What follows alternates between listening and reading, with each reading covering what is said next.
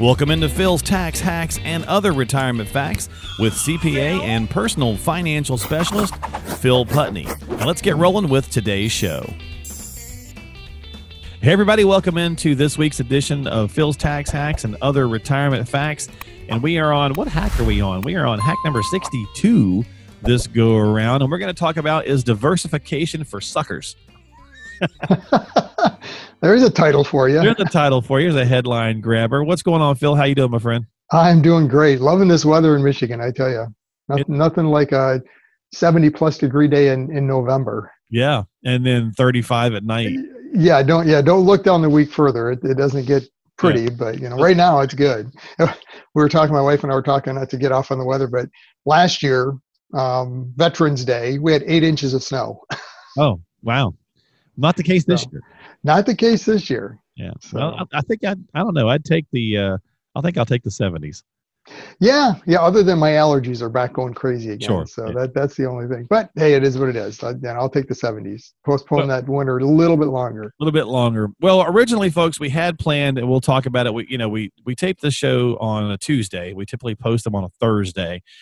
We had planned on talking about Phil had spent some time with President-elect Biden's proposals, but since it's not really technically official, we just decided, let's just wait until official stuff's done. We obviously, who knows what's going to happen in there's the court of public opinion, and then there's the actual court. So we just decided we're going to do something completely different, and we'll get to that if and when that is the case. But for now, we're just going to we'll just talk about something else. So we're going to talk about diversification this week. So if that's okay with you. Sounds good. Right? That sounds good. Then we don't have to step on any toes, right? That's right.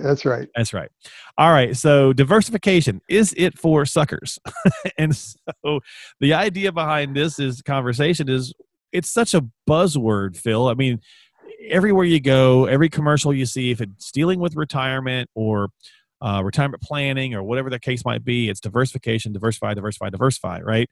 Yep. And so it just kind of gets hammered home. And certainly I think it's an important bit.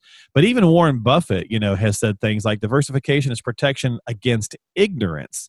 It makes little sense if you know what you are doing, Yep. So, we've always heard that it's such a big deal for, I guess, us average folks who don't know what we're doing, who don't deal with this on a daily basis. So how can both of these ideas be right? So I'm just going to kind of break some of these things down here for you. From what you see, how does the average person who comes in to talk to you, how do they define diversification? I mean, diversification has always kind of been brought up from that modern portfolio theory, so to speak, Markowitz, of, right, having that blend of stocks and bonds and how they work, right? And it's just kind of gone from there. So average person looks at diversification of, I think that, but a lot of times it's the more stuff you have, the better. Okay. That's what I think too. The more you have, the better off you are. Yeah. So, I mean, a lot of people, their definition of diversification is having a lot of mutual funds or whatever it is, don't have all your eggs in one basket, which, I mean, I get it. I can understand that concept, to some extent, but I think that type of diversification, not having all your eggs in one basket and having a bunch of different mutual funds, for instance, doesn't give you the reality of diversification. Might make you feel good when you look at your statements and you think, oh, look at that. I've got 42 different funds. I'm diversified. It's the illusion of diversification. Exactly. Yeah, and it is truly an illusion at that point. You're more than likely, if that's the scenario, you more than likely have a ton of the same thing. You have overlap all day long, right? Yeah, so and that's a lot of times, especially if you're investing with the same mutual fund company or family. There's several families out there that will have a group of managers managing funds. So, yeah, I mean, they are definitely different funds, but if you start to lay them out side by side and look at underlying holdings, there is a ton of overlap between them. Right.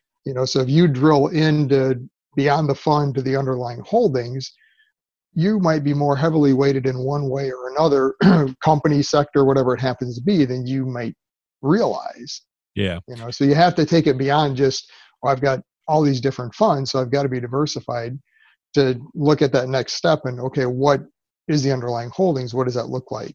Well, there's multiple asset classes. There's lots of different ways to be diversified. And again, typically, I think the average investor, I'm with you, feels like the more stuff we got, the better off we are. And often it ends up being the same kind of stuff in the same asset class anyway. So then, in contrast to that, then Phil, how do you, describe diversification, or would you describe it to the listeners? Well, I mean, to me, you have to kind of step back and understand what's the whole purpose of diversification. Why are we even talking about it? And I mean, the theory behind it is diversified portfolios perform better. They kind of balance each other out. So making simple stocks and bonds, theoretically, historically, yeah, they might have helped offset each other, where the bond side of the portfolio buffers the volatility in the stock side. And there's definitely some value in that, in understanding diversity. So if you really come back to what's the purpose, it's about managing risk. So that personally, that's how I look at it. Is it's diversification. To me, I'm not as concerned with asset class and that stock bond type allocation as to risk. I'm looking at diversification and risk and making sure, and we've talked about this before, but we bucketize, so making sure that we've got risk positioned in the right way so that it's not harming you, especially if you're in retirement in that stage of spending. Right. So for instance, our soon bucket, we want to make sure we don't have a lot of downside or any downside risk potentially as we're spending money from it, versus later we can have volatility. So, and sometimes I think people also get confused in the diversification conversation. And again, tell me if I'm wrong here, since you do this every day, but you might think about stocks and you might think, well, I'm in tech and I'm also in oil, and I'm down right now because oil is low, but tech's high. So I'm okay. So I'm diversified, but it's still really just stocks. Right. You're still exactly. So, I mean, you have to look at it not at just the micro level, but the macro, the higher level too. Yeah. And just understand risk overall, because not asset classes, all asset classes, even stocks and bonds do kind of balance each other out, and offset the risk. Right. Especially when we get into significant drawdowns in a market. Right. If you look at when that happens, usually diversification, the benefits of it collapse. All of a sudden things all start to look like the same thing. Right. So I mean, just at the point that you wanted diversification to work, because that's the reason you did it, now all of a sudden all the stocks, it doesn't matter where you're at, 2008, I mean, a great example. They're all going down. Same, maybe when we were going through the pandemic, boom, everything's falling, except for, I mean, this was a little different, obviously, because it was a quick bounce. Right. And there were a few stocks that actually got a huge boost from it, because all of a sudden people are locked at home having to work. Tech, so right? A lot of the tech stocks did actually get a boost from this. Well, so thinking about the average investor, then the focus, I suppose, they put on it, how much, because we get inundated with this, be diversified from a marketing standpoint and various different, and just water cooler talk and everything else. How much emphasis do they put on that when they come in and talk with you, or when you're sitting down with someone, if they're like, Phil, make sure you diversify me, or make sure I'm diversified? Does that seem to be like a top tier conversation for them? I wouldn't say top tier, but I mean, it's definitely a conversation, because we're always comparing, here's your current allocation. This is how we're recommending the allocation. Okay. And again, one of the biggest differentiators is just our approach with bucketizing money and risk.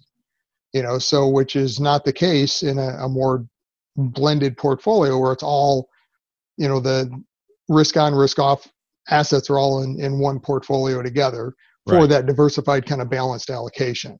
Right. I got you. Okay. So, but you mentioned earlier about being too diversified, and that's even a Warren Buffett thing as well. Yep. So that's possible then, to be too diversified.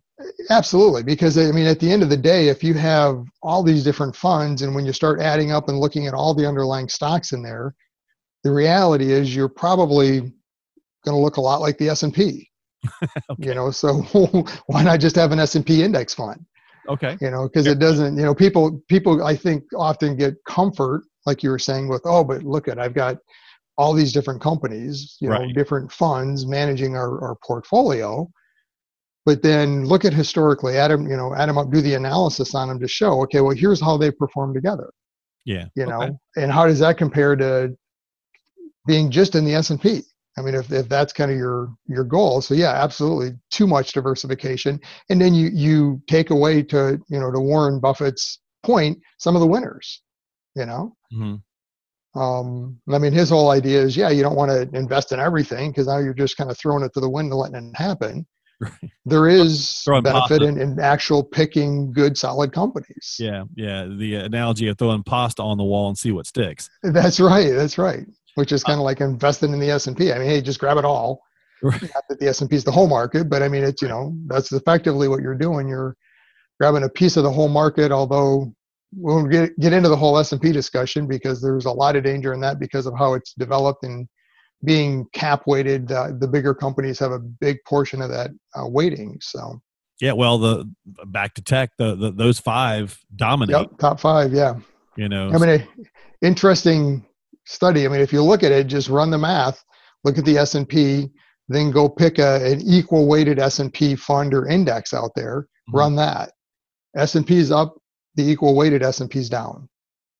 Interesting. So if you just add up all the companies in the S&P rather than cap weighting it and giving the weight to the big companies based on size, make everyone's weighting in the S&P equal. Well, it's funny. We always talk about, numbers don't lie, and there's Yep. all these different kinds of things, but that's a bit of a misnomer too. If we're really being honest here on our own show and having a good conversation about things, it's like, I mean, yeah, sometimes you have to put practicality into place because you can make numbers support any claim you'd like to make.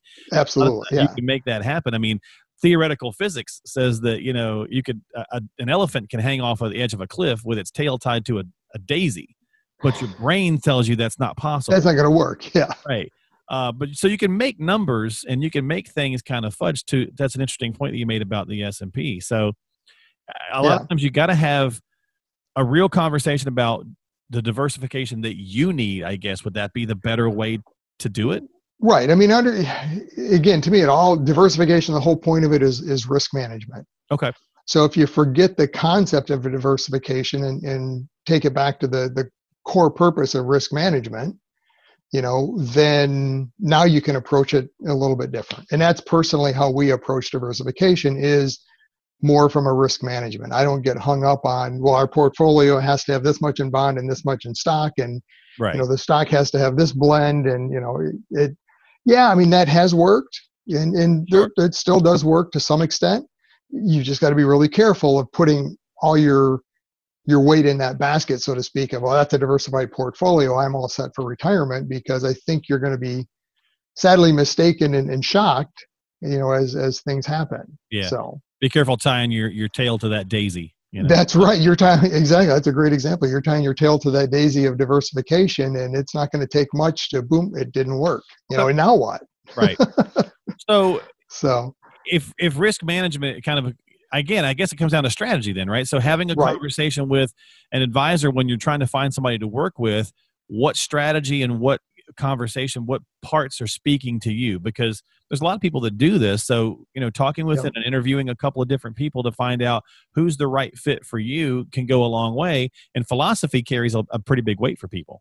Absolutely. Yeah, I mean, you have to have that right relationship and comfort level with an advisor. I mean, hopefully this is somebody you're going to be working with for the rest of your life in retirement. You don't want to be changing advisors every 3 to 5 years, because hopefully they've taken the time to develop a plan. You're comfortable with it. You're on board, in agreement. And now you can start walking down that path, making adjustments to the plan along the way. I mean, if they're just talking investments, I'd be leery. I mean, because it goes way beyond that. You have to have a plan to know why you're investing and what you expect your investments to do. Well, and I think just investments is more of a broker conversation. It's more of an accumulation, Right. fate Yep. conversation versus preservation and distribution versus retirement conversation. I mean, Yep.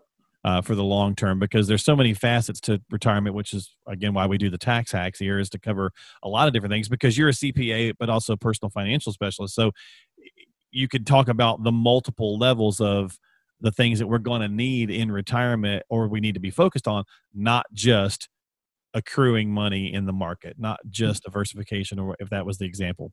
Right. And I mean, that brings up another great point. I mean, diversification, when we bring it up and what we've talked about so far, is all relating to investment and style, so to speak, let's say, stock, bond, blends like that.